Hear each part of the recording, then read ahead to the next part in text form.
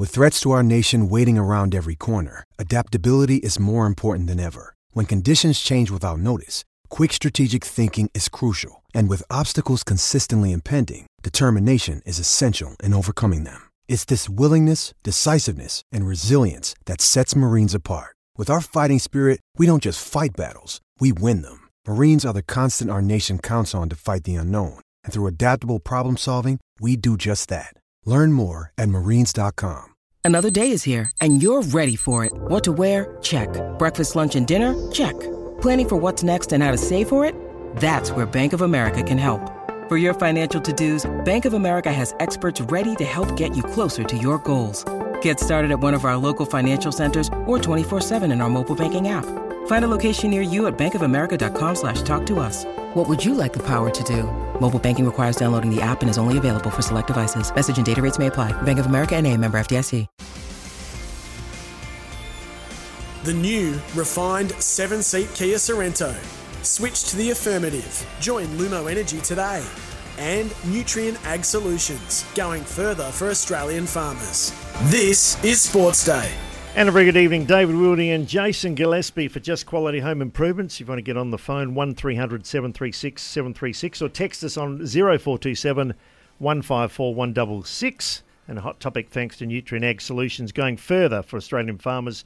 Find your local branch at nutrient.com.au. Dizzy, how are you? Welcome. Wilds, thanks for having me, mate. Really excited. Great to have you in. And while we are, we can give a score too. There is the first of the games in New Zealand. New Zealand won the toss. They're batting 3 for 179. It's going to be a big score. This is in the 17th, or just started the 18th over. Ravindra made quite a good score too on Conway, also for New Zealand. Yeah, but the Aussies managed to pick up a couple of wickets in the last couple of overs, so that's probably just slowed the scoring down a little bit. You played at Basin Reserve in your illustrious career? A long time ago. Yeah, it's a lovely ground, and yeah, it's not very big. Believe it or not, the Crows played an AFL practice game. I think it was year 2000. Went over there to Basin Reserve, and we saw the big ships coming up behind the, must be right on the harbour there, these massive ships behind the grandstand going above the grandstand. They call it Windy Wellington, don't they, down there? It is. I was about to say that. Yeah, it is very much the Windy City. I remember playing games there where I remember playing a test match in Wellington when the bails just kept flying off, the umpires forever putting the bails back on. We actually took a drinks break once because just to let the wind die down. Wow. It was just so windy. I want to talk a bit of cricket with you, but bit of a Melbourne footy club have got a few issues, and one particular big one, Joel Smith, he was caught or tested positive to cocaine, but now there's allegations that there's more to it, quite serious, involved in maybe moving drugs along. I mean, don't want to ever see this. You wonder why they get involved, but it's like anyone. They've got money, they've got time, they've got a little bit of space to do things. But let's hear from Andrew Dillon. And Andrew Dillon talks if the illicit drugs code is actually working. The use of illicit drugs is a societal issue, and we don't shy away from that. We'll continue to educate. I think we were one of the first sports in the country to bring in an illicit drugs policy, and there are many players over that nearly 20 years that it's been in place who've changed behaviours because of that. So in that instance, yes, it is working. It is under review at the moment, and we'll continue to make sure that our illicit drugs policy is at the forefront based on the best medical and wellbeing advice that we can get.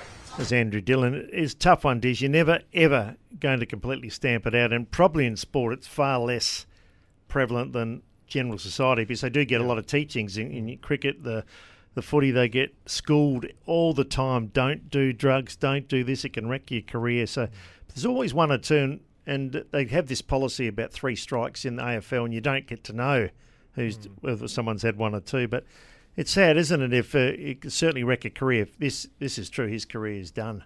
Oh, it most certainly can, and I think Andrew Dillon spoke about getting the best possible advice, medical advice and the like, and I think they're reviewing their policies and programs, but obviously the health and well-being of players is absolute paramount. Are you going to stamp it out? I'm not sure, but I think education is the absolute key. Continue to educate players in all sports to make the best decisions they can. Yeah, well, they say sometimes rather than alcohol, that's what the players go to for a bit of a high, and it doesn't affect their actual training. But really sad. Max Gawn, the captain of Melbourne. He's probably sick of answering questions. They've had Clayton Ola issues all over the summer. Yep. But here's Max Gawn on the situation. I like to think I've got a good grasp on our group, and we've had an unbelievable summer with the turmoil we had over in September and October with losing the finals, and then some articles in and around October. But I'm incredibly bullish that we've got the right culture. No culture's ever fixed. I know Track said this heaps. We're always working on it.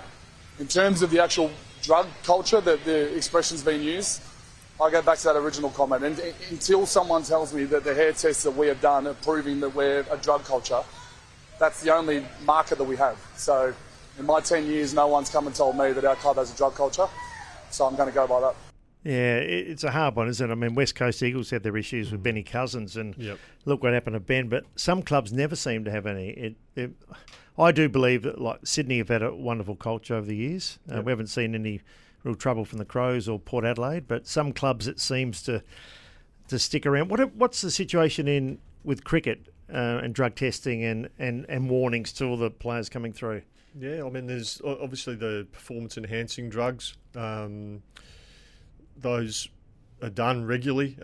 We'll turn up to training sessions or that, and we have the guys there. They're all there ready to go with their clipboards and nominating the players that have been drawn out of the hat. But yeah, I mean, is it a society issue? I don't know. Well, I must live in a cave because I don't think I've ever seen drugs. Yeah, I'm the same. Back in the old days, the back of the parties would be a few guys smoking marijuana, but I've never seen. Yeah. Don't think I've ever seen cocaine except in movies. Yeah, I'm the same. Or tablets or whatever they pass. I think they bypass us. I think you and I have lived under a rock, maybe. Yeah. Although you talk to any kid now and they say just go down to the local pub if you want it, it's there. They seem to know. A lot of kids just take the tablets rather than getting drunk and things like that. But anyhow, hopefully it works out, but doesn't look good for Joel Smith. No, I thought Max Gawn spoke very well there, and I mean he's always come across to me as an impressive person, impressive leader. He speaks well, and it looks like he's got a lot of respect at the Melbourne Footy Club. So I mean, you have to take his word. I think until they, proven otherwise, that they don't have an issue. New Zealand 3 for 192 at the moment. Look, a score well over 200, by the way. They're going still with 9 balls to go there. Melbourne, I think the only way you can get past this is to win games. It doesn't eradicate the problem, but it does get you back on the right track and bit of positivity rather than all this negative publicity. I just wonder, they probably can't have the season come quick enough. They just want to get out there, get on the ground and start playing some good footy, and hopefully these issues can all settle down. But as I said before, I mean, the health and well-being of the players is absolute paramount for me. Hey, tell us about the summer of cricket. The strikers, they came from the clouds. As I told you before to your face that I'd had the last rights for you and all the players and the selectors and everyone, but then I got on board very quickly. The Shield, it seems to me you've been in a lot of games, but a lot of results haven't gone your way. Yep. And I often judge a season about have players improved? If you look at your squad, let's say 14, 15 players have played, how many have improved, how many have stayed the same, how many have dropped back? And I reckon if you can have more improvements in your players, you're on the right in the right direction. Yeah, we certainly feel there's been development, improvement. It's hard for me to sit here and say to you our batting has improved because statistically would probably say no, that hasn't progressed. But in the 50 over, it's been good. But the 50 over game, our batting our average score's been over 300 this year, and we won one game. And our bowling could have been a lot better in the one day space. But then you flip it over in Sheffield Shield cricket. Batting hasn't been quite where we'd like it to be. Whereas our bowling, I mean, we've got our 5 fast bowlers that we've used this year are all averaging 4 wickets a game, and at least 4 or 5 wickets a game, and average about 20 with the ball, striking a wicket every 40 balls. So that's excellent bowling and disciplined bowling, and we've just got to marry it up and all facets of the game show progression, which we've progressed with the bowling, we've progressed with our fielding. We put a lot of emphasis over the last 18 months into our catching in particular behind the wicket, and we're catching the most in the competition, which is great. So picking the right guys, it's I know you've recruited from interstate, which is great. McSweeney's been certainly a tick. McAndrew's had a wonderful year. Yeah, you say 39 wickets or something like He's that? got 37 wickets wow. This season at 20. He's been fantastic. So what do you need? Is it another solid opening bat somewhere at the top of the order for your batting just to make the biggest score? Yeah, look, the guys that have played probably haven't scored the runs that they or we would like. So top order batting. We've found this season that our middle lower order batters have been the ones getting out of trouble, decent runs, and make competitive. But we've just found that we just need to, before this last game, obviously, selectors decided to shake up the batting order a little bit. There was one forced change with Henry Hunt suffering that horrific injury. Yeah. Had his surgery yesterday. How'd that go? Yeah, really well. He's got some metal in his head for the next little while, but just with his jaw and the like. But the ball just broke through his hands, did it? Yeah. So he was at mid off, and Tom Rogers from Victoria hit the ball really hard, really flat and hard, and Henry was positioning himself to take the catch, and his right foot just slipped a little bit, and then that put him off, and then put him off kilter, and then the ball slipped through his hand and went straight into the bottom of his nose, the top of his lip, and it caused significant damage, and and obviously his health and well-being was at our forefront of our minds. It was quite a scary moment because there was a lot of blood, and it didn't stop bleeding for over 2 hours. So it was a significant injury, and we're just glad that surgery was a success. And he's going to be sipping through a straw for a few weeks now, but he's okay. Thought you're stiff with the strikers. Your best three players are probably Head, Carey and Khan. If in the past you didn't have any of them really. Carey, I think, played maybe one game or 2 games, but it was an incredible finish. The way you started, I honestly thought you'd be in the bottom 2. Yep. And then you changed your tactics a bit. The spinners, Boyce came on, and Lloyd Pope comes back on the side, and Matt Short bowls. How did that tactic come? Well, the tactic came. We were after 6 games. So we'd had washout first game against the Heat, which we got a point for. Then we won a game against the Thunder. And then we lost 4 on the bounce. And it just got to a point where our tactics strategy wasn't working. Our fast bowlers probably weren't quite firing. Yeah.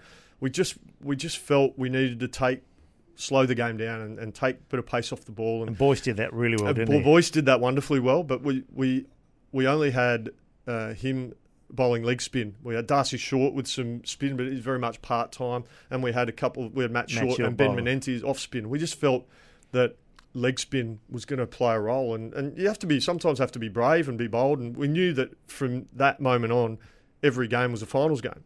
And so Lloyd Pope, we recruited him. We got him in as a local replacement player. So not actually on our list. And, I had some grumpy fast bowlers, it must be said. They were disappointed, but they understood why we were going to try something different. But players just want to play. That's the way it goes. Everyone just wants to play. They're disappointed they're not. But the change in strategy worked, and we got on a roll because our top order batting was going really well. Unbelievable. So that was it was bold, and sometimes it takes a bit of bravery to and make those calls, and it could have gone the other way as well, but we just felt we had to try something. I said nothing personal. I take that back. What I said. That's all right, mate. You got some text there, Sam? We got a text from Milo in Mount Gambier, just Milo. off the back of our discussion earlier in the week as to which teams are hot and which are not.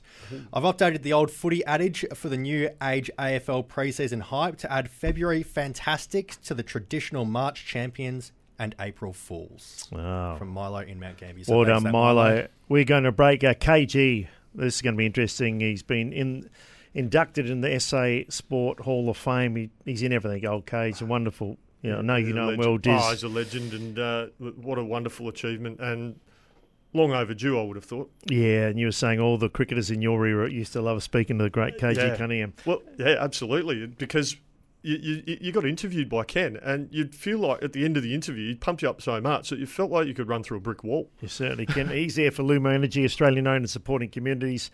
Join Lumo Energy today for a brighter SA. Lost in the wash thanks to Nutrien Ag Solutions, going further for Australian farmers. And the new refined 7-seater Kia Sorrento, Kia's largest SUV, available at your nearest Kia dealer.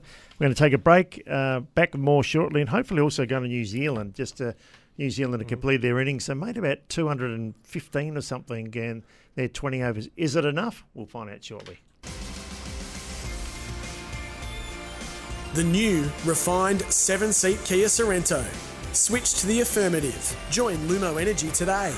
And Nutrien Ag Solutions, going further for Australian farmers. Sportsday SA, David Wildy and Jason Gillespie filling in for Dan Menzel for Just Quality Home Improvements. Experts in roller shutters, plantation shutters, outdoor blinds, artificial lawn and roof restoration. Now for the good stuff. This is some good stuff. Don't go away, listen to this. We're talking to Jason Gillespie. Get to the good stuff with budget car and truck rental. If you're moving house, use the team that's easy and affordable. Budget car and truck rental, 132727. Dizzy, during the break I asked you where did you start work, how many jobs you've had, and you floored me. You said you've only ever had one job apart from cricket. That was as about, I think, a 17-year-old. Tell us about that. Yeah, I worked at Pedro's Dialer Pizza at Door Park. It's not there anymore. It was on Goody Road. So I delivered pizzas, for about a year. And I'd get, for an 8-hour shift, I got $50 and I had to pay for my own fuel. So by the time I spent $20-25 on fuel and, not a lot managing my car, I was actually paying to work, really. But free pizza? Much pizza you could eat or not? Yeah, I got in a bit of trouble. The owner, sometimes caught me going into the fridge and just eating food and stuff. But no other job bar cricket, all forms of cricket since coaching, playing, whatever. It's all been cricket. Always been involved in the sport. Gee. Yeah. So haven't really had. I've always been involved in cricket, really. And the other great story too, and I've heard this was legendary or not, your folklore or whatever, but you're a 16 or 17-year-old playing D grade cricket, seeing between D's and a C grade, and you just thought in your own mind you'd play for Australia, and you told a few people you play for Australia, and they're looking at you, you're like, kidding, something wrong with you. Exactly right, Wilds, and it was just, and that was probably the light bulb moment for me. I always had this, ever since I was a young kid, like I dreamed of playing for Australia, and even in the backyard I'd play cricket, and people would say you're in the backyard, Australia versus West Indies, and I'll be such and such. Dennis Lilly or whatever. Tomo. I was always me. I was always no, and I say that because I pictured myself actually being in the team with these guys, with bowling with Merv Hughes or bowling with Dennis Lilly. You were part of the lineup. I was part of the lineup because I believed that one day that's my destiny. That's where I want to be. And it's incredible. And so when I was 16, 17, and I remember being at Adelaide Cricket Club and just mucking around at training, and the subject got on, just had banter and chat, and I declared one day I was going to play for South Australia by the time I was 19, and I was going to play Test cricket by the time I was 21, and all these lads just started laughing at me, and that was exactly right. Yeah. But that was my light bulb moment, because I believed it, I could sense it and feel it, I knew I could do it, but I had to change because no one else could see what I could see or feel. Yeah. So that was my moment to just go bang. I'll show you. I've got to train hard. I've got to bowl faster. I've got to be stronger. I've got to be fitter. I've got to improve. I've got to get better.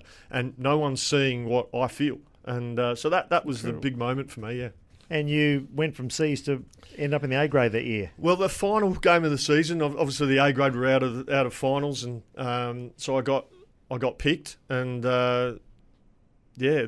my late father was actually on the selection committee because he was sort of playing batting 11 and not bowling in the E grade, and he was just there as almost a manager, and he was listening in on the selection chat, and he kept saying, no, he's too young, he's not ready for that, and after my first over in A grade cricket, I had 1 for none against Woodville, and Dad apparently turned to Mum and said, I'm never getting involved in his cricket again because I was wrong and all that. And it just went from there. And the rest is history. The rest is history. And your pace went up really a lot from what you were bowling? Next year or the year? I was actually just running in harder, and because I was playing D grade and C grade, and I was literally just running in and just bowling the ball on the spot instead of actually trying to bowl fast. And I'd had a lot of injuries in the past as a kid. And then just ran in and decided to bowl quick. Great story. What a wonderful career you've had too. Are we going to go to New Zealand shortly too? Speak with Andrew Ramsey. New Zealand making 215 from their 20 overs. Ravindra, he's a wonderful batsman, 68 he made. KG Cunningham too, thanks to Toolkit Depot. Members get trade pricing. Sign up today. Lost in the wash thanks to Nutrien Ag Solutions, going further for Australian farmers. And also Just Quality Home Improvements. The open line 1300 736 736. Jason Gillespie is our guest too, and great to have him in. Dan Menzel might be out of a job tomorrow too, but we're going to take a break shortly. Andrew Ramsey talking T20 cricket.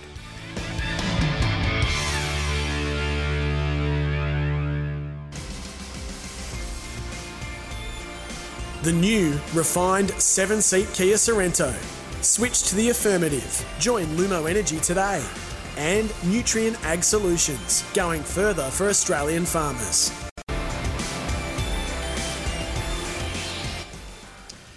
Welcome back, Sportsday SA. Dizzy Gillespie, our guest tonight, and David Wildy. Time now, though. We're going to New Zealand, and New Zealand made 3 for 215 to reply. Aussies none for 4. And Andrew Ramsey's one of the great cricket writers too. And Dizzy's written a lot of books. He has. I looked at some of the on today on a fantastic writer for Toolkit Depot. Become a Toolkit Depot trade member and get trade pricing every time you shop tools. Andrew, welcome. How are you? Well, thanks, David. How are you going? Nice to speak with you. I know you've always been a wonderful cricket writer, but you're going from a bank teller to writing all these books and that. Your life certainly changed a few years back. Yes, I'm not quite sure. Sometimes I do wonder about the career direction, but when you're sitting here in a near full house in Wellington, it's probably not a bad decision overall. And before we look at this, you've done a lot of tours. So I was saying to Dizzy, if you wanted the job, ever wanted the great job to tour with the Australian cricket team around the world, and you've done some of that, that's you sort of slap yourself and pinch yourself.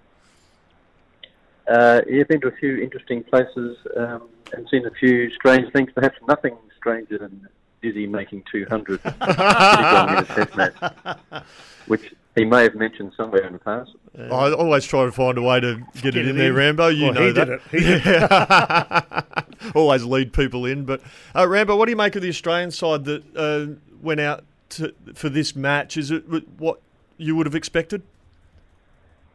I think that there was a bit of conjecture about whether Steve Smith played, but I'm just not sure if they can figure out where to fit him into this batting lineup, to be honest. Established guys, Trav and Davey Warner at the top, then Mitch Marsh at 3, Maxwell at 4, Tim David at 6. It's really only that kind of number 5 spot that maybe he would have taken. And then you've got the big 3 quicks playing together for the first time in more than a year in this format. So it pretty much picks itself. I think the only change they might look at is Matt Wade, who's not here because he's waiting or has just welcomed his third child. He's joining the touring party on the weekend, so that might be the only obvious swap, him for Inglis.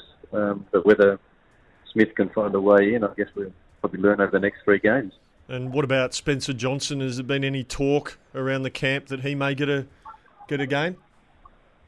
Yeah, Mitch Marsh said in his media conference yesterday that everyone would play at some stage. They're going to try some people in different positions. So Spencer, I think, didn't play. He was going to play this one. He only arrived here yesterday. There was a late call-up for Marcus Stoinis, who was with a back issue. So he'll get a run at some point. I saw him kicking the football before the game. I know he kicked 100 goals for Flinders Park back in the day. He was in reasonable nick with the Sherrin. So if he doesn't get a game of cricket, he might bring the Australian Indigenous game over here. Andrew Ramsey, our guest. Andrew, I was talking to Dizzy about Travis Head. Seems like he hasn't played for a long, long while. He made the pair in Brisbane, had the big score and a couple of low scores after his magnificent World Cup, but he's 3 off 7, but it seems ages since we've seen him bat. It's been a funny old summer for Travis. Like he had the highest of highs with the World Cup over in India and then the 100 in Adelaide in a test match against West Indies. Then, like I say, missed out in Brisbane, and I think they decided they'd just put him on ice for the remainder of the Australian summer, get him right for not just this series but the 2 tests that follow, and he's obviously pretty crucial to their World Cup plans because this is the last official T20 they play before that World Cup in June, so they're trying to bed down this opening pair, and interested to see how he goes. Like you say, he hasn't hit many cricket balls. I think he's hit a lot of golf balls in the last few weeks, but whether that's going to help him, I'm not sure.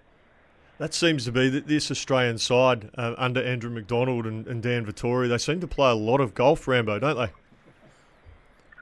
We saw it. It's a feature of baseball in England. The England players would race through training and then they'll grab their clubs and walk off to the course. So whether they've taken a leaf out of their book, I know Andrew McDonald likes to say that it's not just golf, it's time on feet, so it's good preparation for a day in the field. But when you're spending longer playing golf than you are in the field for a T20 game, I'm not quite sure if that stacks up. But, they're very keen. They played at least 3 rounds. They've only been here since Saturday, so they're squeezing it in. And how did the Australians bowl in that first innings? I mean, obviously the New Zealand got 215. It actually looked like they were going to score a few more runs there. Yeah, I thought they might have finished maybe 20 skinny. It's a funny ground. It's very short, sort of square of the wicket. Although I heard one of the New Zealand players say it's not dissimilar to the dimensions of Adelaide Oval. It just feels smaller than the square boundaries, and it's a builder of a pitch. So when they were going with Devon Conway and Raj and Ravindra were on hitting them everywhere. They looked like they were on for 230, 240. Yeah. But the spinners clearly struggled on this. I think Glenn Maxwell went for 30 odd of his 2. Adam Zampa went for at the same rate to his 3. So I think with the spinners pitch, there might just be one of those bang in back of the length as the ball gets a bit older, and we might not see much of Mitchell Santman, whoever else was going to bowl spin for the Black Caps. Andrew, you wrote a book, The Wrong Line, and it's got a on the title, What Happens on Tour Sometimes Needs to Be Told, Not Stay Quiet. And once again, are there as many characters in cricket these days? I know the money's massive than perhaps even 10, 15 years ago. We seem to have a lot of, from Warney to just about the whole Australian side. I think even someone like McGrath in his own ways with character and Dizzy. But there seem to be, I don't know, a lot of robots. Steve Smith, Labuschagne, Hazelwood. What's your thoughts? Yeah, it's a different era, and I think the thing that's really changed is social media. There's just no getting away from people following you around and taking photos and shooting videos of you, and so you have to become a little bit of a guarded person, I think, when you're your public persona, certainly. And they get a lot of media training now to make sure they don't say anything. They'd like to try and encourage them to show their personalities, but I think social media feedback is so savage. If you put a foot out of line or utter a wrong sentence here and there, that they just become very, very cautious. I reckon that's probably a large part of it, to be honest. There'd be no dirt on Dizzy, though, would there? He's always a clean-cut sort of guy.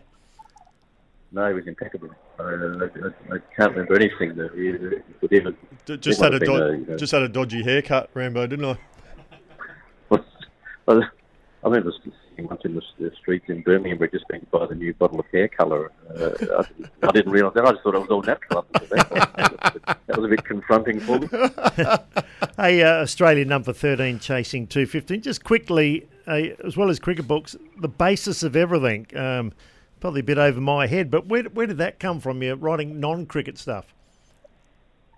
Publishers who publish the cricket books wanted to do a book about these 2, Australian and New Zealander who were involved in, I guess, the road to the atomic bomb project. So Ernest Rutherford, who was from here in New Zealand, who's the guy who first split the atom, and was a teacher and mentor to Mark Oliphant, the former governor of South Australia, who was integral in the Manhattan Project. Didn't get mentioned in the Oppenheimer movie, I noticed, Mark Oliphant, so that was a bit of a disappointing omission. But I thought to myself, how hard can it be to write a book about the atomic bomb, given that I failed fourth year physics at Nuriupa High School? But I soon found out it could be very hard, but very enjoyable at the same time. I tell you, I stood on where the bomb drop, went to Hiroshima in Japan in December, very sobering there with the museum, and we're right on the spot where that... It's incredible, really, what happened. Thankfully, I haven't seen one since.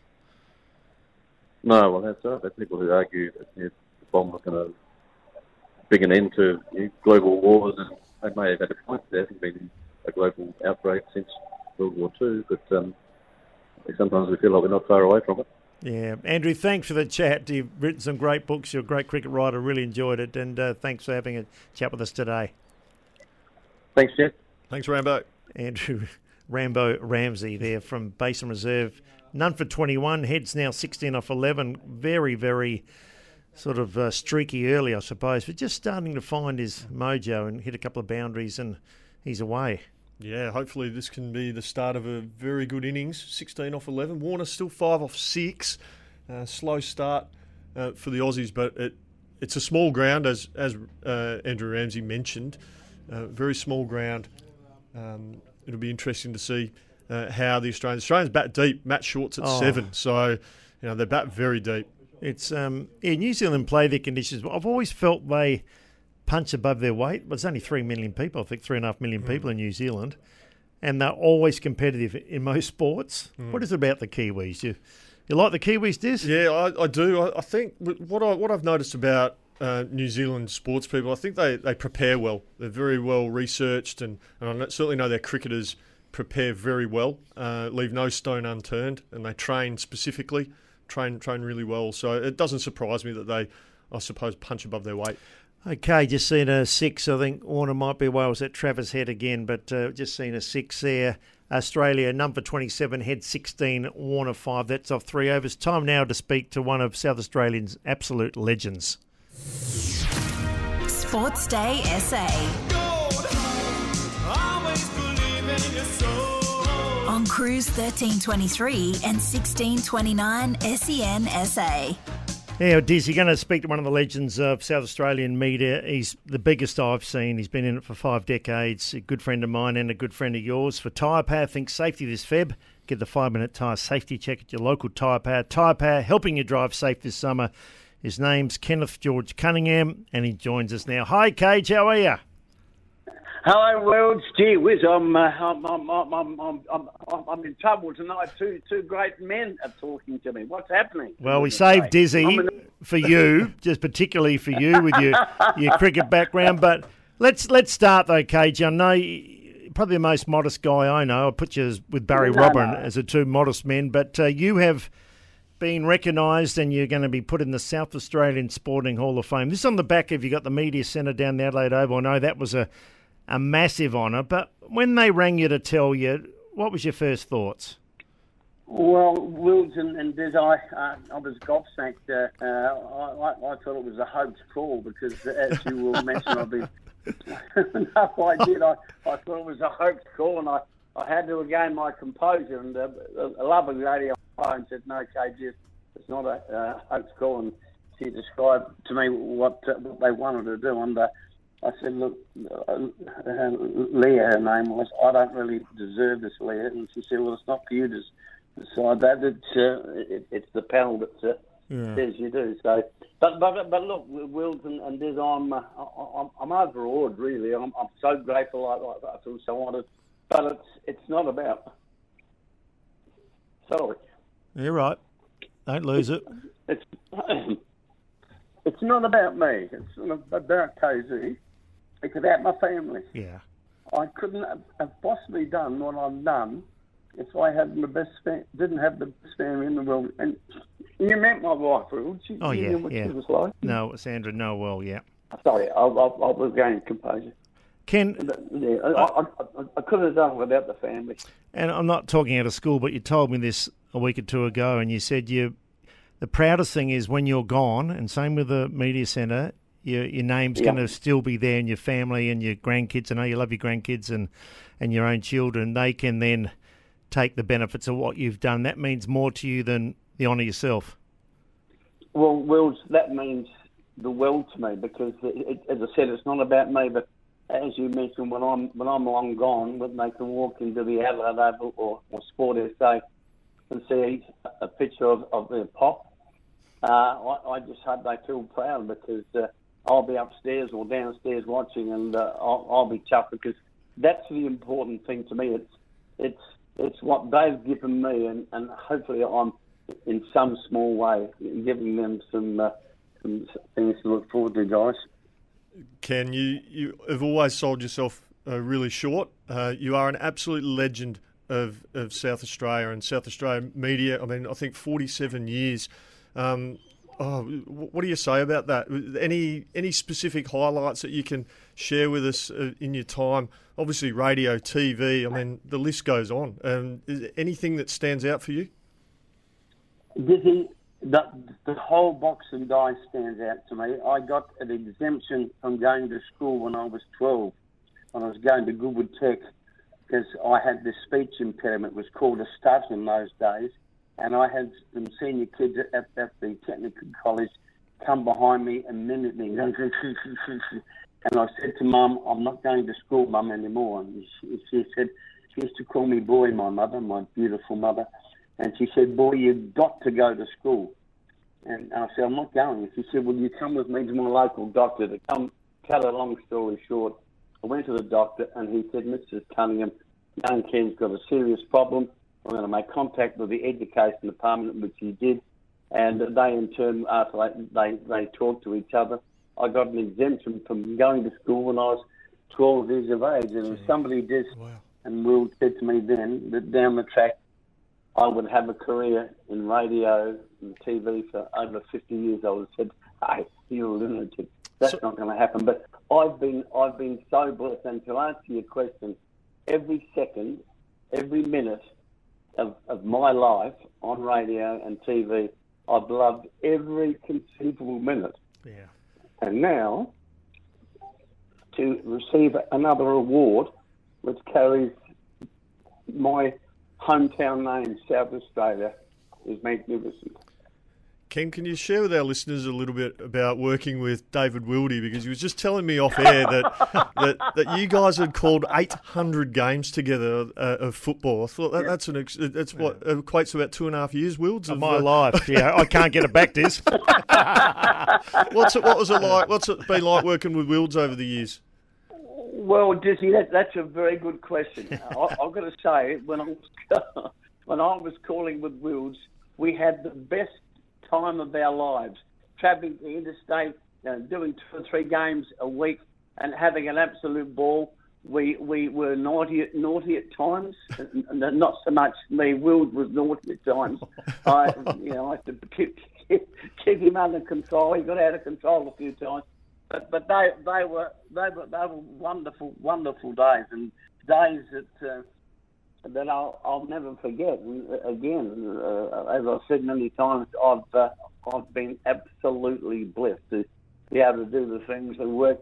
Well, I've always, and I'm not blowing his trumpet, but there's no doubt in my mind that the best caller of AFL football still today, and now that Dennis Committee and Bruce have gone, is David Wildy. I've said that from day one, not because I'm talking with you now, but I'm amazed that Channel 7 or one of those major networks didn't pick Wills up, because he knew when to get up, he knew when to get down, and he knew to when to be emotional. And that's what calling for is about, no question. He's a great man. I love him. Thanks, Cage. I love you too. You know that. Muhammad Ali, Greg Norman, the interview you started in 1975. Didn't know what you're doing, interviewing people all around the world. You've had some amazing one-offs, haven't you, like that? And I look in... Well, you're right. Like Muhammad Ali was at his prime when I was at 5 in the 70s, and we chased him with my producer, I reckon, for a period of 3 years. Every time we got to him, he was out doing something or had gone somewhere, and I'll never forget the time that we got him. I was in the studio at 3 o'clock in the morning with my producer, waiting on the phone.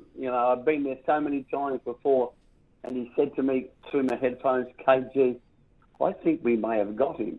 And suddenly I froze. Then I'm going to talk to Muhammad Ali, the biggest thing in world sport. And he said, I think he's coming, KG. And I was an absolute nervous wreck. And then suddenly on the phone, he said, Muhammad Ali talking. Well, goodness gracious me. I don't know how I opened my mouth. My mouth was dry. And, I did not know what to expect, but that interview went for 25 minutes. Wow. He was so giving, so warm, and it was the best interview that I've ever had the good fortune of doing. And when he died some years ago, we replayed that interview. That was one of the real highlights of my life. But my highlights have been doing what I've been lucky enough to do for so many years, and I just am so grateful. Yeah. Unbelievable, Cage. And, you talk about your family now, and I know your grandkids and Sally and Scotty and the late Sandra Beard. But your mum and dad, you've always had an affiliation with your mum and dad. They'd be so proud, and I know you buried your Australian cap with your father. If they could see what the stuttering kid that got kicked out of school at 12 went on to be, they'd be shocked, I'd imagine. Well, they'd be more than shocked, Wills and Des, because that's where my life started. I lived in the West End of Adelaide. Then we went to a little housing trust commission estate, we lived at number 19 Aldridge Avenue, Braveville. It's now called Plimpton. The house was only demolished about 3 years ago. But I had the best mother. Her name was Thelma Jean Estella Fort. That was her maiden name. My dad's name was Kenneth Stanley Cunningham. They used to call him Barney. He played football for Brunswick in the Parklands.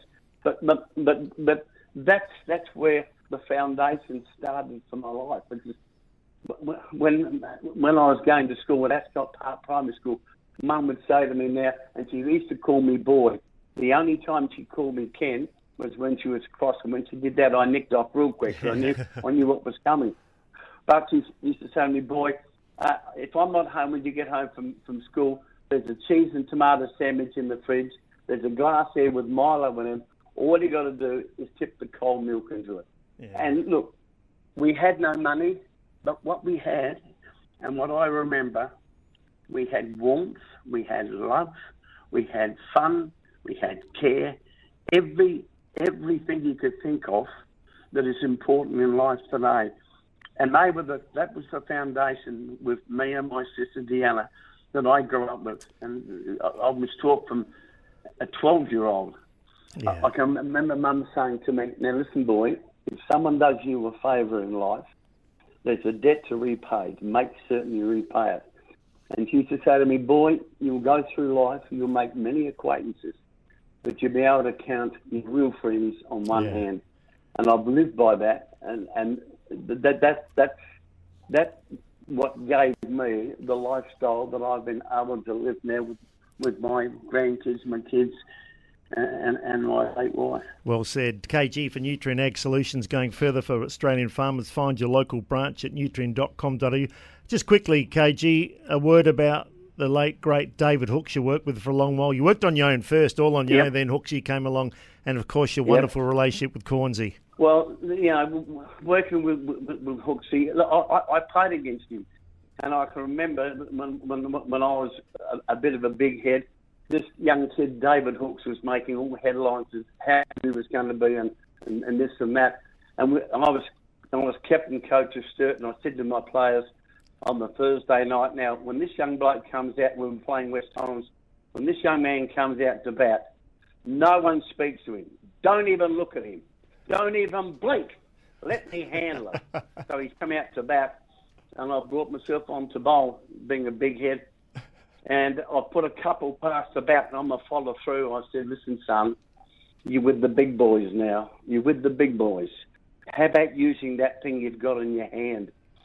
And I've gone back, and I'll never forget it. I've gone back to up my bowling mark, come in and bowl the next delivery, and he's gone smash. He smashed me through the covers, and he's come through on his follow through. He said, listen, old man, if you continue to bowl that so-and-so, the next one won't go into the fence, it'll go over. Yeah. And Cage, just quickly, because we're nearly out of time, but Cornsey, wonderful relationship there too. Well, I'm glad you mentioned that, Wills and Des, because Cornsey can be different, but I'll say right here and now, he saved my radio life when Hooksy went. I didn't want to work with him. I said to the boss, no. He's intelligent, he's opinionated, he can write a great article. On the other side of the microphone, you've got me, who's an emotional, mumbling, stuttering idiot. It won't work. It's a recipe for disaster. And David Whiteman, the boss, said, just give it a month. Yeah. It's been 30 years. So I don't know why it's worked. Cage, I used to say to him, when he got cross with me, I used to say to him, now listen, stud, I've been with you for nearly 30 years, longer than you've been together with your 3 wives. Oh. Shut him up. Cage, we'll leave it on that note, mate. Well done again. You deserve to be recognised. You're the greatest I've seen in the media. Well done once again. Yeah, I love you, Will. Good on you, Dizzy. Dizzy, go the Redback, son. I love them. Absolutely. Congratulations. KG, what a fantastic guy. Just to finish, here's a quick community update. Thanks to Firecoat. Be alert and prepared this bushfire season. Stay up to date on all bushfire warnings online with South Australian Country Fire Service. Visit cfs.sa.gov.au. This community update is thanks to new Firecoat, the first paint proven to protect property in high-risk fire conditions, available at Bunnings Warehouse. Dizzy, great night. Thanks for coming in. No doubt we'll do it again shortly again. Absolutely. Thanks for having me, mate. Bye for now.